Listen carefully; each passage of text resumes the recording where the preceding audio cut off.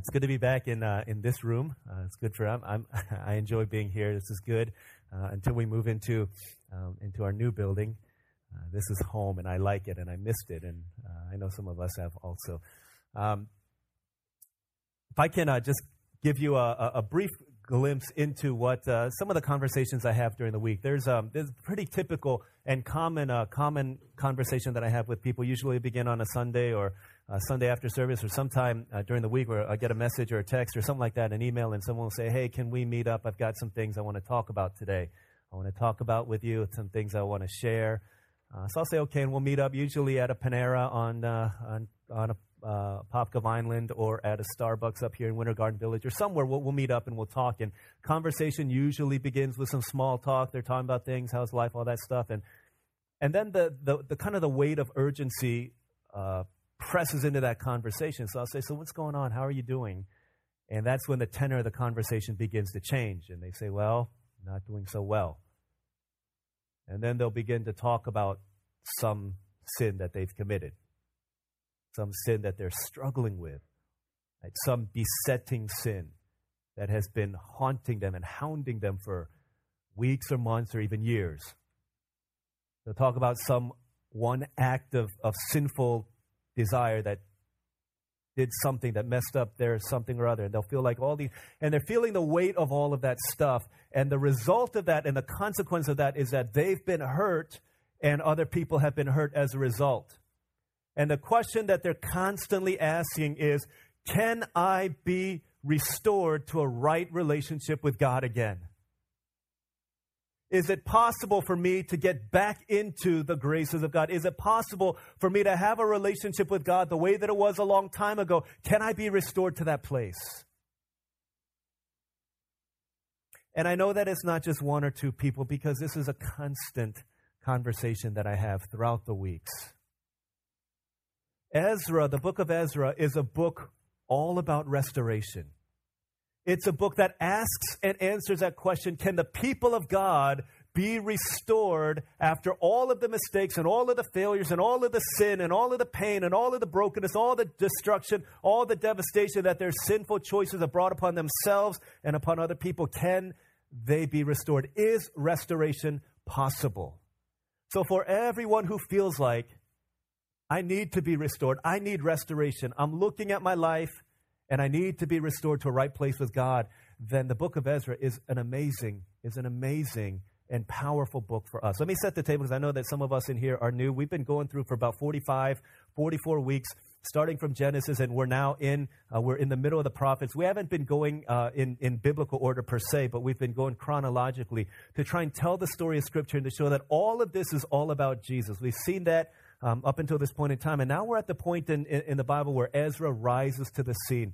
So what's been happening, if you kind of follow the trajectory of Scripture, you know that the kingdom of Israel began about 1000 BC with a man named King Saul and David and Solomon, three pretty good kings.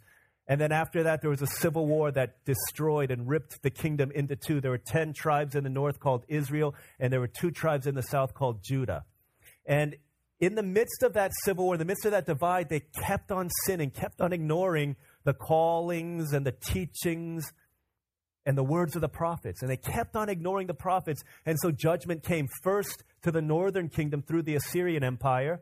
In 722 BC, the Assyrians attacked the northern kingdom and they fell and they were taken away. They called them the 10 lost tribes. And then the southern kingdom of Judah in 586 BC, they were overtaken by the Babylonian Empire. Babylon took them and they took these people of Israel and they brought them into exile and they were living in the land of Babylon.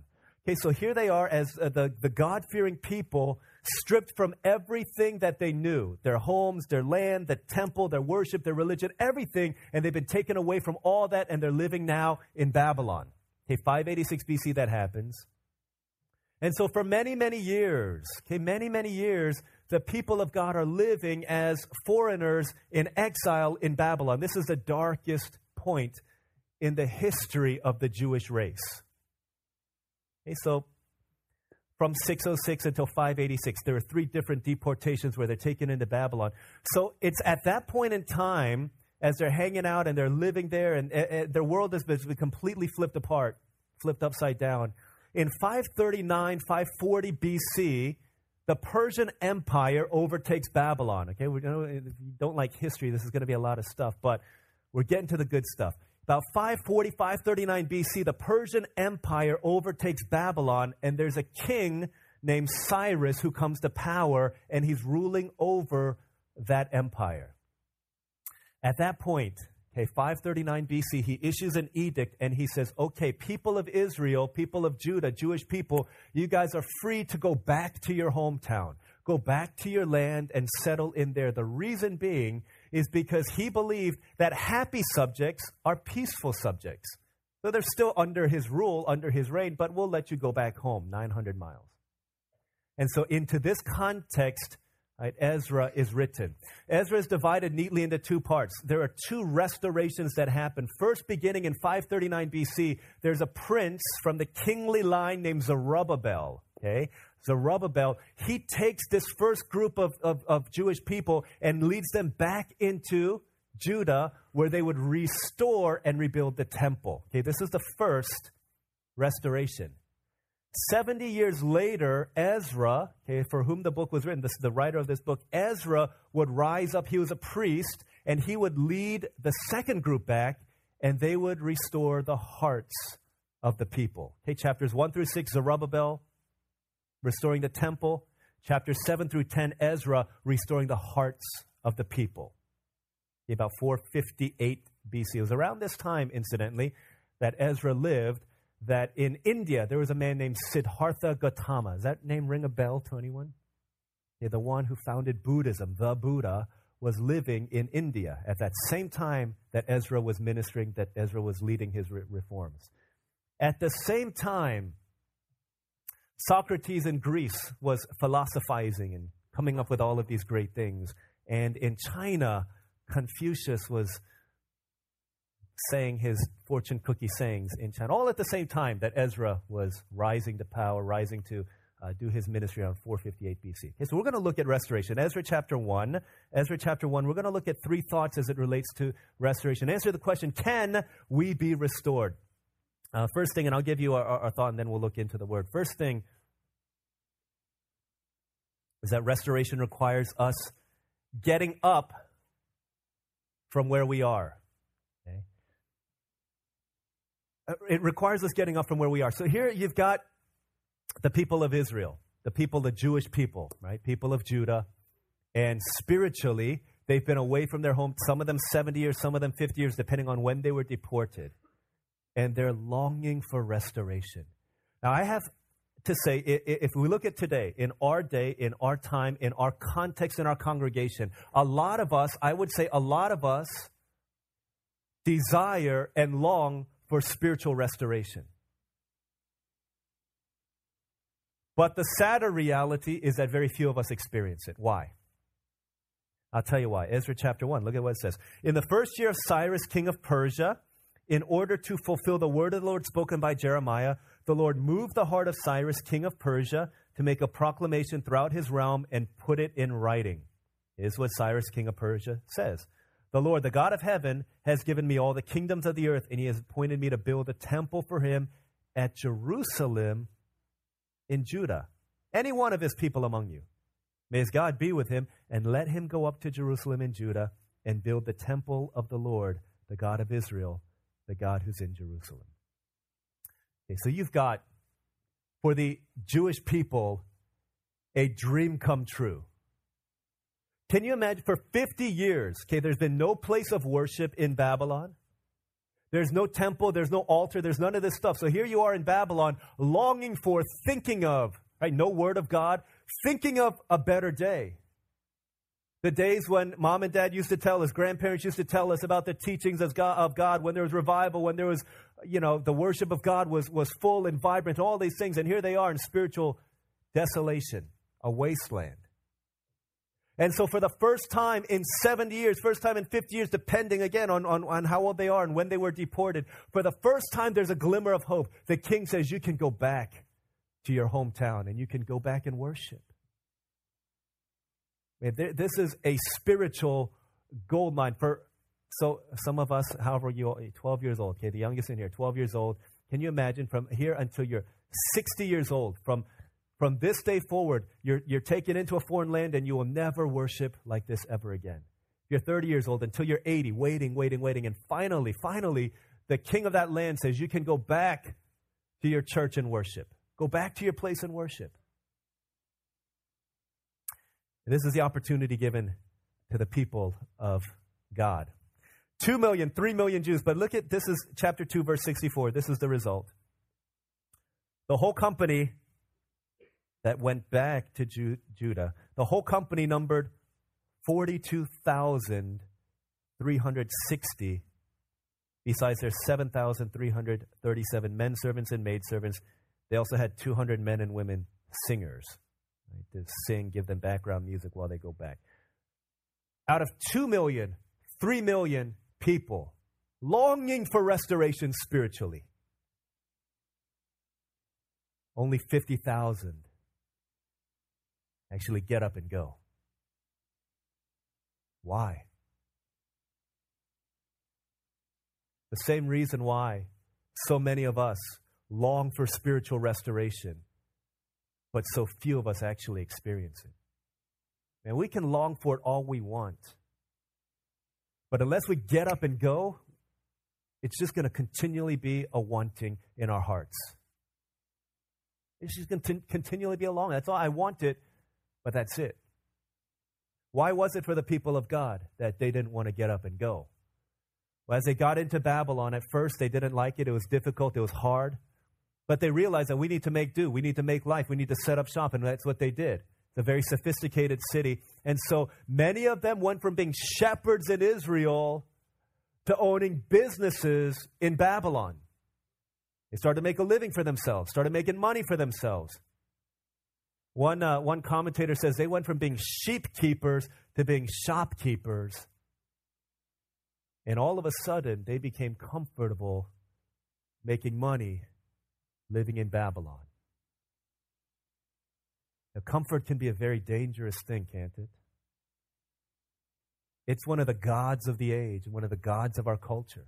We long for comfort. Comfort, in one sense, can be a great thing, but the shadow side of everything good, every blessing, there's a curse to it also. One of the most comfortable chairs that you could buy on the market has the label Lazy Boy, because they know that comfort and laziness are the same side, are two opposite sides of the same coin. Because what is comfort to some can degenerate into laziness for many other people. And even though they longed for spiritual restoration, it was their comfort that kept them from experiencing the renewal, the revival, the restoration that they so deeply longed for in their hearts. I think the same is true for many of us too. I know how much I long for a deeper relationship with God. What keeps me from it? Sometimes it's my temptation, it's my sin, but more than that, it's my comfort. Because I'm comfortable. When I'm comfortable lying in my bed, my baby could be crying all night long. If I'm comfortable, I ignore the cries of my child. That's bad, isn't it? Some wives are looking at their husbands right now. Okay. But I can also ignore the cries of my own heart because I'm steeped in my own comfort. That sound like you at all? We long for restoration. We look at our life, wanting more of God. But restoration is not going to happen unless we get up from where we are. I was talking with someone this week, and they were counseling another person, and they were asking me for advice. How would I counsel this person? The person is just steeped in a deep, deep addiction. And they said, what do I need to say to them? And I said, quite frankly, based on the nature of the addiction and the length of time that addiction has been going on, this person needs a whole lot more than accountability.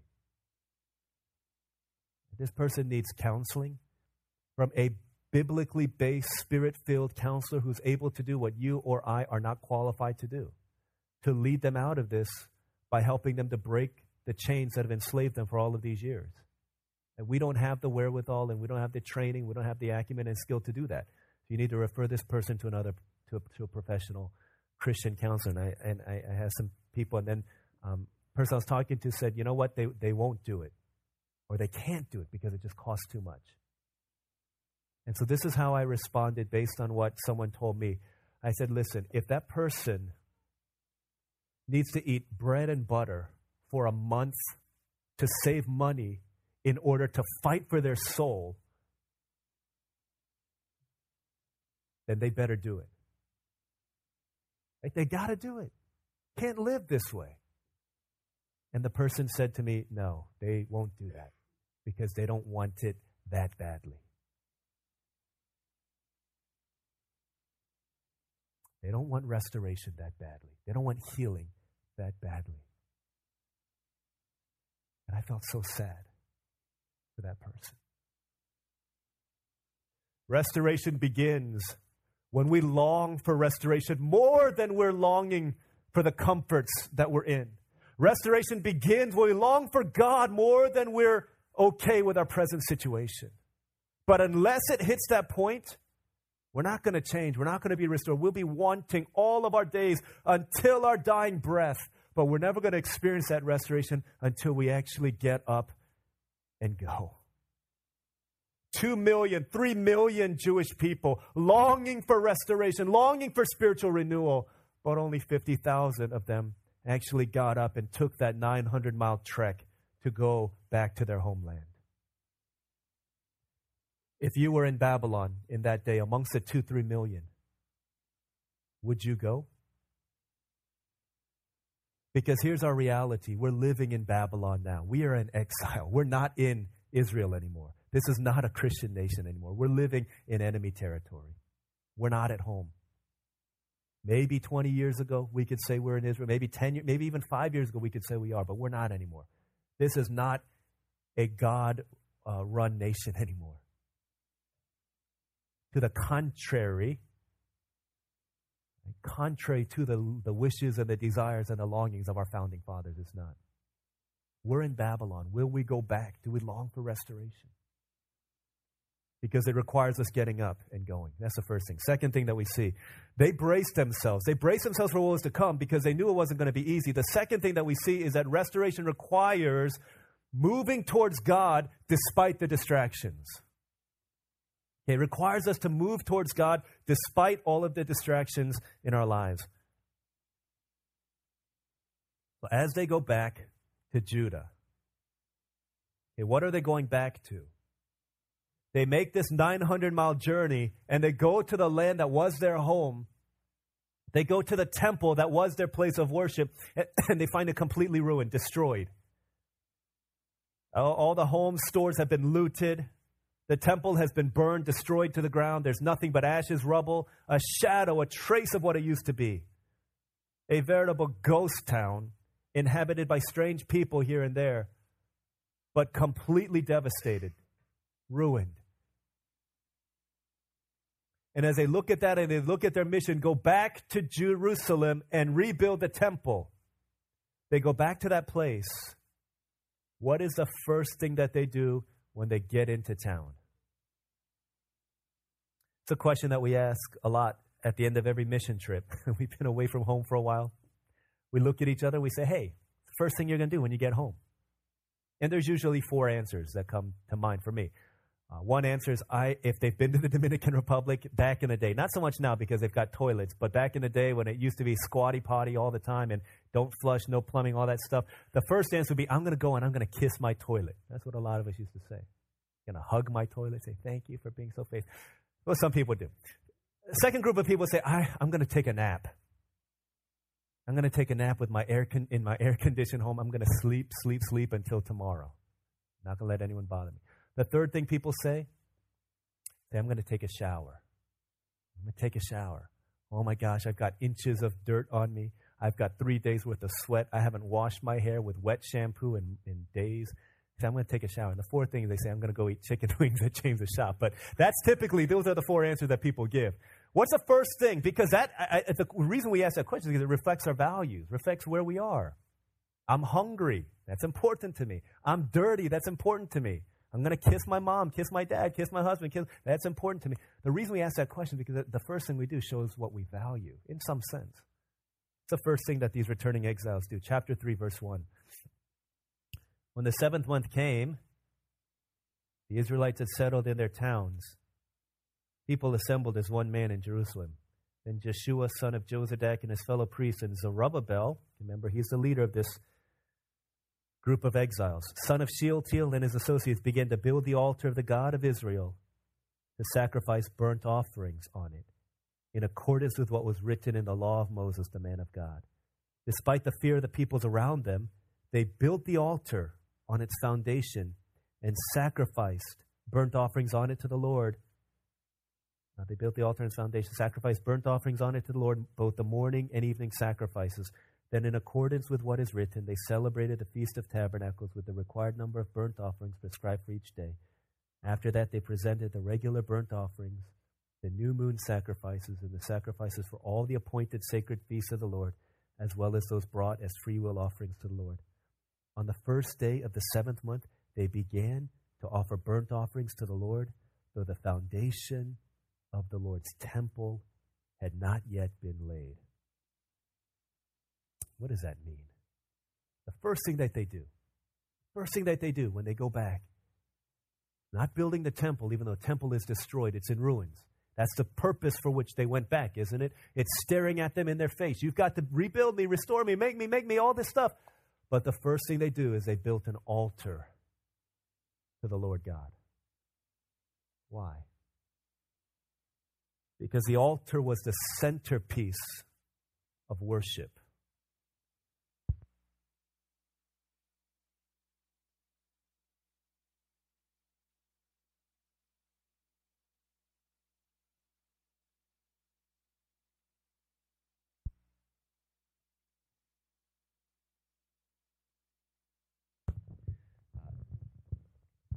The altar is a place in which, after years and years and years of living in sin, after years and years and years of not being able to offer sacrifices for the remission of their sin, the altar is a place where fellowship can be restored, where guilt can be removed, where they can get right with God again.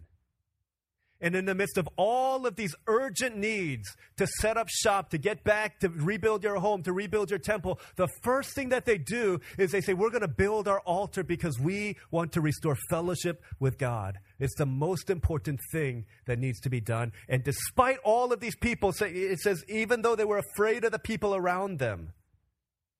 It says that in, what verse does it say? Despite the fear of the peoples around them, they built the altar on its foundation and sacrificed burnt offerings on it to the Lord. Both the morning and evening sacrifice. The first thing that they wanted to do, in spite of all that was pressing against them, they said, we need to rebuild and restore our relationship with God. Because they reckoned that was the most important thing, was to build the altar. If we want to be restored, if we want to experience spiritual restoration, then we need to make a choice to move towards God despite all of the things that are hindering us from doing that. I had a friend, my best friend, he would wake up every morning and he would pray this prayer. He said, God, today I want to take one step closer to you. When I go to sleep tonight, I want to be closer to you than I am right now. Every day, that was his desire. I want to take one step closer to you, God. Every day, I want to move closer to you. That's the desire of our hearts, isn't it? That I want to love Jesus more tomorrow than I do today. And the day that I die would be the day that I love Jesus more than any other day that I've ever been alive. Is that our desire? To be intentional about that. To push aside distractions in order that we might build our altar as a priority in our lives. When I wake up in the morning, there's a million things that if I were just to wake up and in that place between grogginess and sleep, grogginess and being awake, and I think about all the things on my to-do list, there's so many things that I just want to begin attacking all of these things one by one. But I know that if I don't commit my heart to building an altar before the Lord God first thing when I wake up, then it's going to be very easy for me never to do that during the day. And so the first thing that I want to do when I wake up in the morning, before I look at the apps on my phone, before I read the news, before I check my Facebook, before I do any of that stuff, is I want to make sure that I'm hearing from God and spending time in the Word of God. And a lot of times there are distractions, things that keep me from doing that, keep me from wanting to do that. I sleep and I share a bed with Elijah. Sometimes he'll wake up in the middle of my reading and he'll get excited and he'll want to play. He'll want to climb on top of me. He'll want to do something. And so I have to say to him, Elijah, Daddy is reading the Bible right now. He says, reading the Bible? Yeah, reading the Bible. Can you give Daddy a few minutes to finish reading, and then I'll hold you, and then we can go out and play? And the majority of the time, when he's in his sweet mood, he'll say, okay, I'll let you do that. And he'll just sit there, and he'll peep over every 30 seconds. Daddy, are you done yet? Say, Elijah, just wait a little bit. But I need that, because he needs to understand, and he needs that. Because he needs to understand that he's not more important than God. Because the way that I sometimes raise my children, I raise them to think that they are God, or at least more important than him. And so they think that I owe them something, or that they need to be obeyed no matter what, and they need to learn that they're not. That's not the case. They need to see that Daddy, that Mommy, that their uncles and aunties love Jesus more than we love them. And so I build my altar, because I know if I pick up my phone, I'm going to be just going down this rabbit trail of all these different apps and looking at stuff. And then, from 2 years ago, Lent, that was a commitment that I made. I said, God, I'm not going to look at anything on my phone until I spend time with you in the morning. And every day, for the past couple years, this is what I've been doing. And so, I encourage you to read the Bible like Paul is doing, like we're doing here, instead of reading it off of your phone, because it just takes one email, one text, one cacao, one something, notification for your mind to be taken off of the Bible, even though you're looking at the Bible on your phone. Distractions aren't always sinful things, bad things. It's good things in life. It's urgent things in life. It's these things that demand immediate attention. Things that are saying, you need to deal with me right. There's a temple that's in ruins. The reason they were sent back was to rebuild the temple. You need to tend to me quickly. Hurry, do it now. But he's saying the urgent things can wait, but the important things need to be prioritized.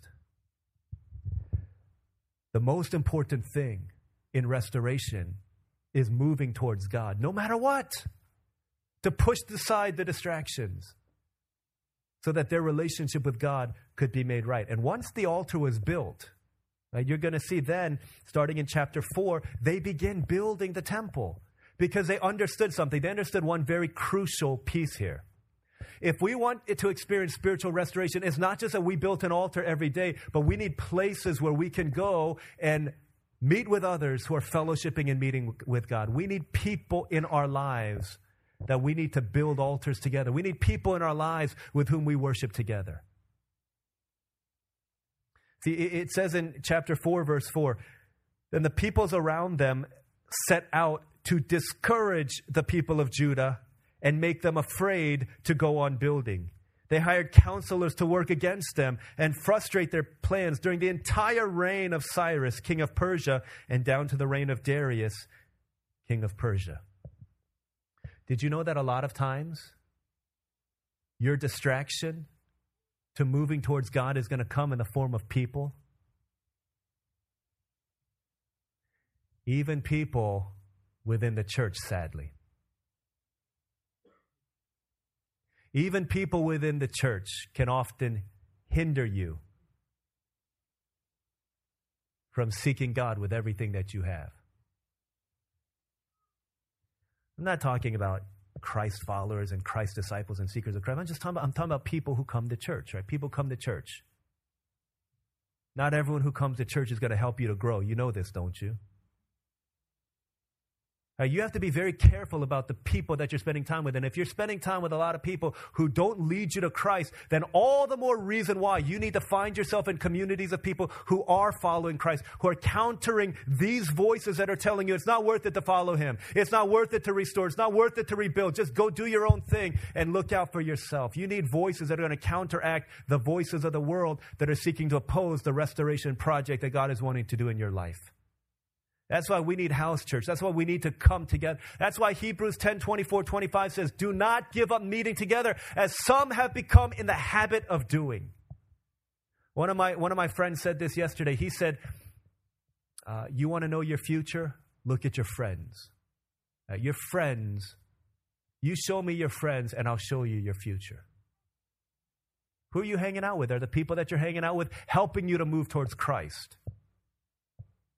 If they're not, and you're not spiritually able to lead them to Christ, then you got to seriously think about what is the priority in your life. During this season of your life, maybe you need to pull away from those people and get yourself deeply immersed, embedded into a community that's going to help you to grow so that you can experience everything that God wants for you. Hey, think about it. Think about it. Right, do we really want restoration enough to make these hard choices?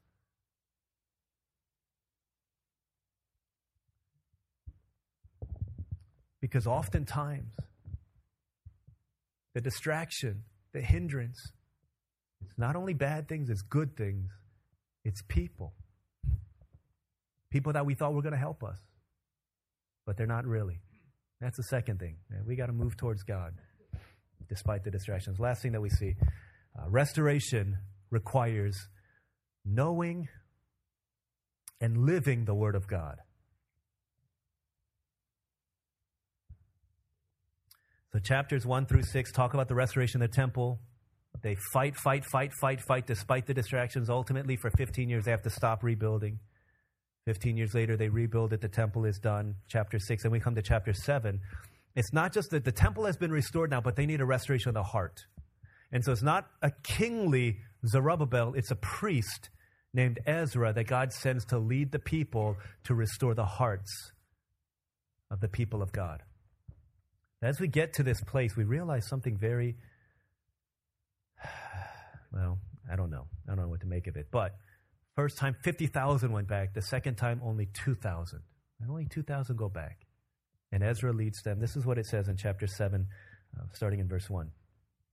After these things, during the reign of Artaxerxes, king of Persia, Ezra, son of Seraiah, he goes on, son of all these people. Verse 6, this Ezra came up from Babylon. He was a teacher well versed in the law of Moses, which the Lord, the God of Israel, had given. King had granted him everything he asked, for the hand of the Lord his God was on him. Some of the Israelites, including priests, Levites, singers, gatekeepers, and temple servants, also came up to Jerusalem in the 7th year of King Artaxerxes. Ezra arrived in Jerusalem in the 5th month of the 7th year of the king. He had begun his journey from Babylon on the 1st day of the 1st month, and he arrived in Jerusalem on the 1st day of the 5th month, for the gracious hand of his God was on him. Verse 10, this is the most important thing here. For Ezra had devoted himself to the study and observance of the law of the Lord and to teaching its decrees and laws in Israel. If there was one thing that marked the life of Ezra, he was a man of devotion, but what was he devoted to? He's devoted to the Word of God. But what was he devoted to in regards to the Word of God? To knowing, it says to knowing, to studying and observing. In other versions, it says to knowing and doing the will of God and to teaching its laws and decrees. I'm going to say this again because I know it's easy to kind of, because it's not pithy, it's not cool. It's just restoration requires knowing and living the Word of God. And I know it's easy for you to say, okay, I understand the first two parts, restoration. I need to get up from where I am. I need to move towards God despite distractions. But you've got to understand this, that we will not experience spiritual restoration unless we know the Word of God and unless we live the Word of God. I'm saying that again, and I'm trying to make it as simple for us to understand, because a lot of us don't really believe this. A lot of us don't really believe this. I'll tell you what we believe. We believe that I can experience restoration apart from the Word of God just as long as I come to church every Sunday. I can experience restoration apart from the knowing and living the Word of God as long as I go to that retreat, go to that revival meeting, go to house church, have good Christian friends. We think that alone is going to restore us. But we will never, ever, ever experience genuine restoration of our heart unless we know and live the Word of God. There's no two ways about it. You see, in our day, we're living in the most biblically illiterate generation of our time. Can we just be frank about it? 1950s, you've heard this before, non-Christians knew more Bible verses in the 1950s than we Christians know today. That's kind of sad, isn't it? And there's a reason for the spiritual poverty in our nation. I'm not downplaying the good things that are happening in the church throughout the world. I'm not downplaying what God is doing amongst the church. There are some really good things that are going on. But I'll tell you that it will never be spiritual restoration unless the Word of God is known, is taught, is lived by the people of God. See, we've got a lot of good people, a lot of nice people, a lot of talented people, a lot of passionate people, a lot of visionary people, a lot of gifted people. But the sad thing is we don't have a lot of people who really know the Word of God. And we will never find spiritual restoration apart from the Word of God. And please don't ignore this teaching. Please don't ignore this. We need to know the Word of God. We need to know the Word of God. All of the social ills in our world happen because we either don't know or don't live the Word of God. Human trafficking, because we don't know, live the Word of God. Pornography, because we don't know or live out the Word of God. Homosexuality. We finished our Harvest 201, 12 weeks of 201, and several things that we focus on in that class. The first thing that I want everyone to go is walk out of there feeling they're completely assured of their salvation because of grace alone, because of Christ. But we get into the Word of God, and we get deep into the Word of God to not only know it, but to live out the Word of God. And one of the books of the Bible that we're reading together was a book of Romans. And I got one student, he's 70 years old, hungry for the Word of God. And as he's reading through Romans 1, he said, for the first time, I read that homosexuality was a sin. I never knew this before. And he said to me, why is it, if it's clearly stated in Scripture, that people think it's not a sin? My first thought was, after 70 years being in the church, your first time knowing that is wild. But I basically said it's because people either don't know the Word or don't live it out. That's it. If we don't know the Word of God, what are we going to go by? We're going to go by either our feelings or we're going to go with the flow. And both of those are extremely, extremely anti-biblical in so many ways. So much that in Romans 12, too, it says, don't be conformed to the patterns of the world. Be transformed by the renewing of your mind, because the flow of the world is going to lead you further and further and further away from God. We follow our feelings then. Well, these people are nice. They love people of the same gender. Just let them love who they want to love. And we do so, right, to their pain and to their destruction and to their torment. Because when we go against the Word of God, we say this a lot, it's taking a fish out of water. We think, well, you know what? This is the Word of God. It tells them that this is how they ought to live, right? Right relationship with God, right relationship with people. Homosexuality is out of those bounds, but they don't want to be bound by the Word of God. So I'm going to take them outside of the bounds and put them in freedom. What are we doing? We're taking a fish out of water. That's not freedom, it's death. It's taking a train off of its tracks. Train wants to be free. You take it off the tracks. It's not freedom, it's death. Same thing with us. Take us outside of the will of God, outside of the Word of God. We're not free. That's going to be the quickest path into exile, into hurt, into pain, into destruction. And so many people are living that way because they don't know or they don't live the Word of God. We want to experience restoration, y'all. We've got to know the Word of God. Because if we don't, if our Bible remains a dusty book on a shelf, a dusty book will always lead to a dirty life. You know this. Because sin will keep us from this book, but this book will keep us from sin. And if we're staying away from the Word of God, then it's probably because we're moving towards living in a life of worldliness that is apart from the life that God's called us to live.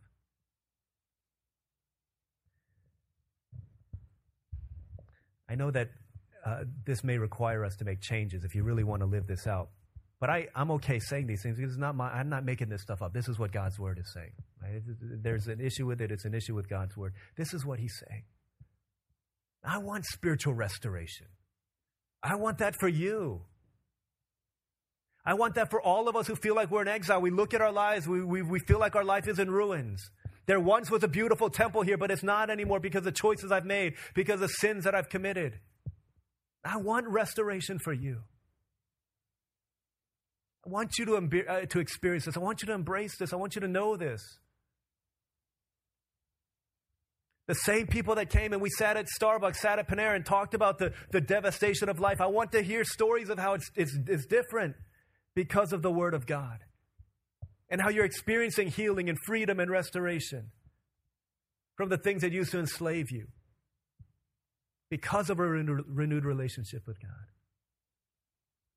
In Ezra chapter 9, it tells us that there's some very difficult things that happen as a result of Ezra's teaching.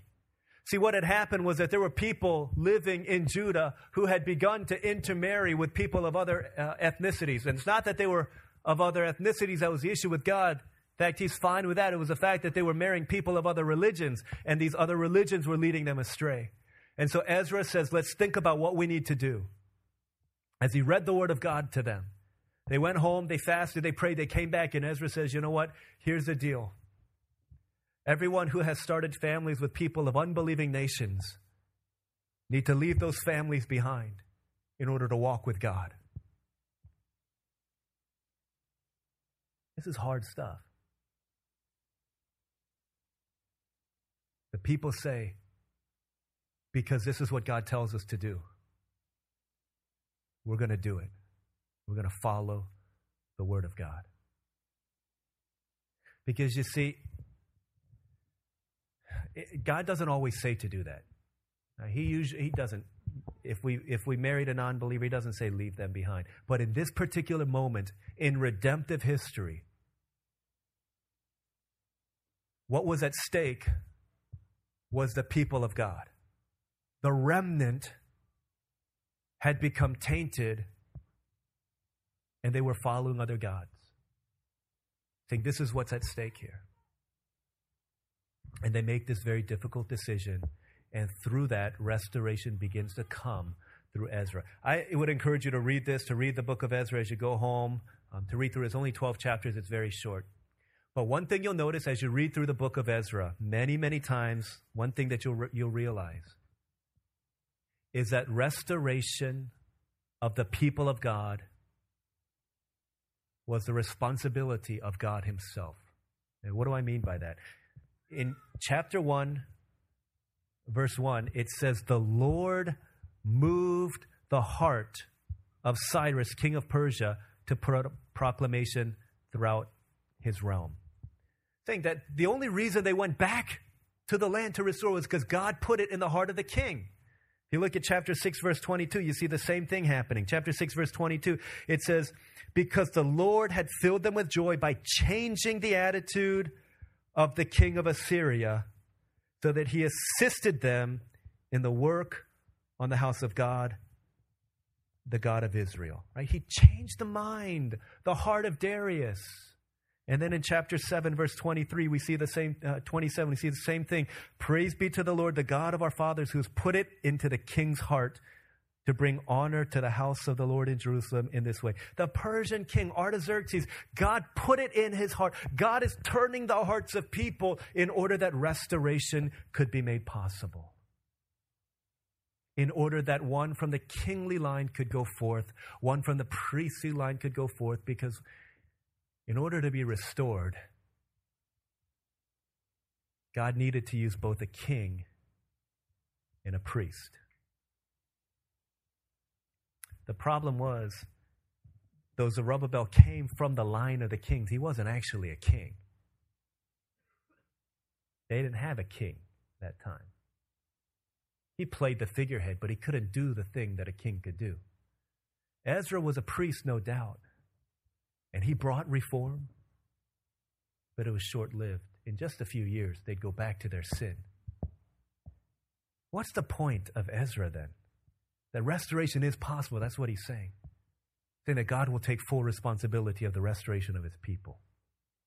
What do we do in the absence of Zerubbabel, in the absence of Ezra today? That's why God would send the truest king, the king of all kings, who would not only demand that we lay down his life, but he's the one who would lay down his life for his subjects. That same Jesus would fulfill the role of a priest. Not only a priest who would be the mediator between God and sinful humanity, but he, the priest, would actually become the sacrifice. In the same area that the temple was erected, on that mountain called Calvary, Jesus Christ, the King of Kings, the Lord of Lords, the priest above all priests, would give his life to take the punishment for those who deserved it in order to give us the restoration that we didn't deserve. See, Jesus is the reason why you and I can be restored. Jesus is the reason why I can look in the eyes of someone sitting at Panera and say, yes, you can be restored. Yes, you can be restored, no matter how devastated your life might be. Listen, it doesn't matter how dark your past has been. Because of Jesus, you can be restored. It doesn't matter how far in exile you've been. Doesn't matter how long you've been there. Doesn't matter how dark your situation. Doesn't matter the mistakes that you made. Doesn't matter how much you've hurt yourself, how much you've hurt other people. Because of Jesus, you can be restored. You can be forgiven. You can be brought back home into the embrace of God. He wants to do it. He paid the price in order for you to do that, for you to be restored. The question is, do you want it? Do you want it? Do you want it more than your comfort? Do you want it more than your sin? Do you want it more than your friends? Do you want what he has for you? Because if you do and you move towards him, I promise you he'll give it to you. That's what he's holding out for you and me today. Let's pray.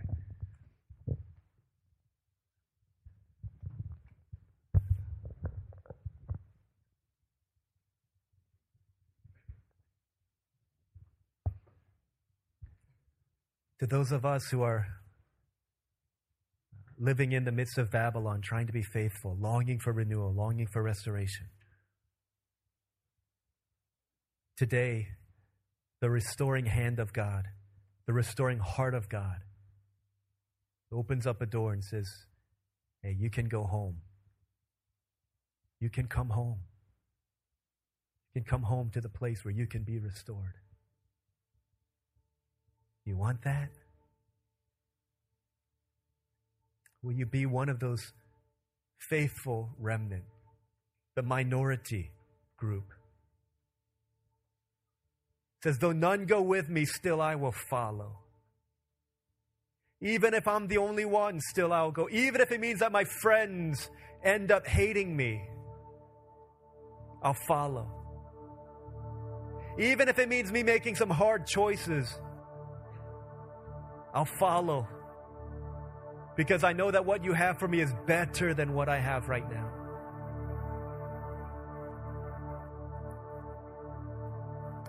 Can we come to the Lord right now and let's pray? Say, Lord, I want you. I need you. More than, and maybe that's it. Maybe it's more than you wanting God. You realize that you need him. Change begins when the pain of staying the same outweighs the pain to change. And maybe you don't want God right now. You don't want him, but you need him. You know that you need him because you can't go on this way. It's not just for those who outwardly, people look at your life and see it in ruins. It's for those who, everyone looks at your life and it looks fine. But inwardly, you know that you're living in ruins. Saying, would you come back? Because I want to restore you. Would you get up and move towards me? Would you move towards me despite the distractions? And would you make it a commitment to know and live the Word of God? Would you do that? Let's pray together for a couple moments. Saying, Lord, I need restoration. after we pray for a couple moments on our own, I'm just going to ask if there's anyone who wants to make a decision today to say, Lord, I need to turn back to you in restoration, wherever we're at. I'm not going to ask you to stand up or come to the front or anything like that, but just as a sign of commitment that you make between you and God, I'm going to ask you to show that by raising your hand. Not right now, but just in a few moments as we pray. Allow God to work in your heart. And as you do, know that there's an enemy of our soul who wants to keep us in exile. And Satan wants to keep you in sin and slavery and bondage to sex, to drugs, to relationships, to whatever it is. He'll fight against the desire of God in you. I encourage you, can you rise up and fight? God will help you to overcome your weakness so that you could stand up and fight. You weren't meant to be defeated. You are more than a conqueror in Christ. This is our inheritance in Jesus because of the shed blood of Christ. Okay, let's pray for a minute or so. Give us an invitation for us to seek the God of restoration. All right, let's pray together for a moment.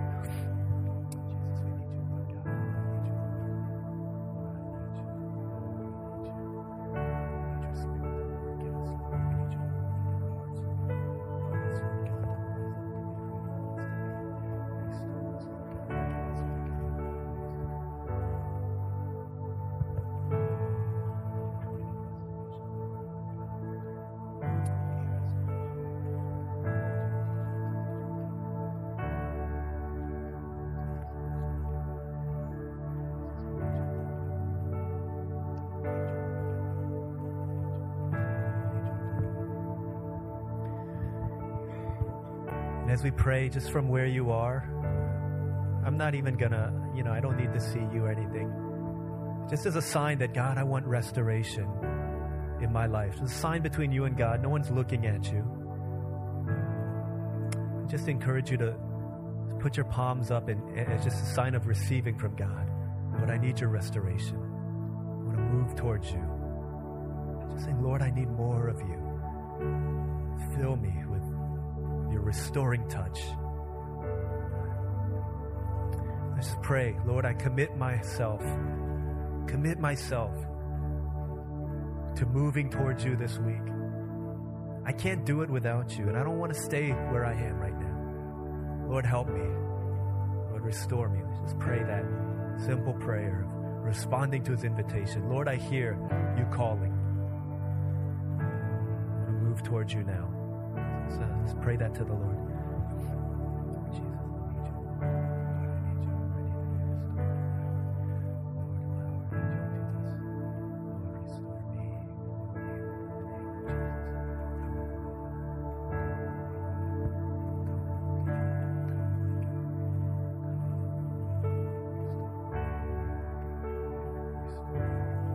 you, Jesus. Lord,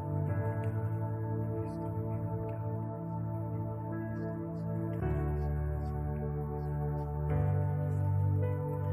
me. Maybe we can imagine, envision that we are a group of 150 exiles returning from Babylon together, that we are the people who want to build the walls again. We are the people that want to be restored. I think there must have been people in Babylon who wanted to go but didn't. Wanted to go and saw the exiles leaving, but they were torn between going and leaving, but going and staying. But there are some people who looked at their friend and said, I'll go if you go. He said, let's go together. And they marched those 900 miles together. I like to think that we're those people, that we want to be restorers of broken hearts. We want to be restorers of what was lost. We want to be restorers of the work of God in us. And we need to do it together. So can you just put your hand on the shoulder and the back, hold the hand of the person next to you. And let's pray, Lord, revive, restore my brother. Wherever there's brokenness, wherever there are ruins, raise them to life. Strengthen them, restore them for the beauty of your name. Lord, would you renew and would you restore my brother, restore my sister now. Let's pray for one another. You can pray out loud if you want. You don't have to be afraid to do that. Let's pray. Let's bless one another, be agents of restoration. Maybe your prayer right now will unlock a door within the heart of your friend. Unlock the door of the heart of the person next to you in order that they might receive more of God right now. Let's pray for each other for a moment, and then I'll pray for us. Jesus, we need you, Lord God. I pray that the restoring hand of God would be over each of our people, Lord God, our praise team members, our congregation, for Joan, for James, for John, for Paul, for Sam, for Kenny. Lord, that you would move within us, Lord God, and you would stir us, Lord God. You would open up doors in us, that you would open up the restoration, Lord God of God, the work of restoration within us. Lord, we're desperately in need of you. Lord, we're deeply in need of you. God, we can't live without you, Lord God. We may pretend we can. We may think we can. We may act like we can. We might believe we can. We might have lived on our own, seemingly apart from you, but we need you, Lord God. Lord, that you would restore people, save us, Lord, set us apart for you, restore us and turn us back. Jesus, that you would do your work with us, Lord God, in a way that only you can, Lord God. Fill us with your Spirit, Lord God.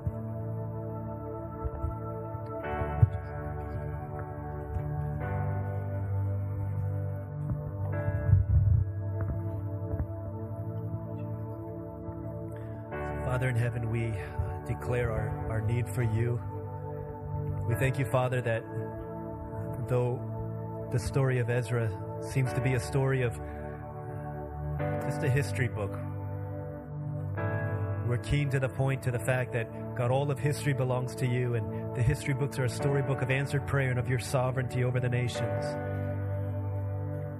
And the history of the world is a history of your story and how it's all about you. And as we stand here in 2014, longing for restoration within our hearts, within our lives, within our church in every way, Father, we pray that you would be the God of our history as well, and you would continue to make yourself known, that you would do the restoring work of God in us, in order that in us and through us many people would see the beauty and the glory and the worth of God. Would you continue to mold us and make us and help us to be a restored church, a restored people who would honor you in everything that we are. Thank you so much. We love you because you've loved us first. We pray all these things in Jesus' name.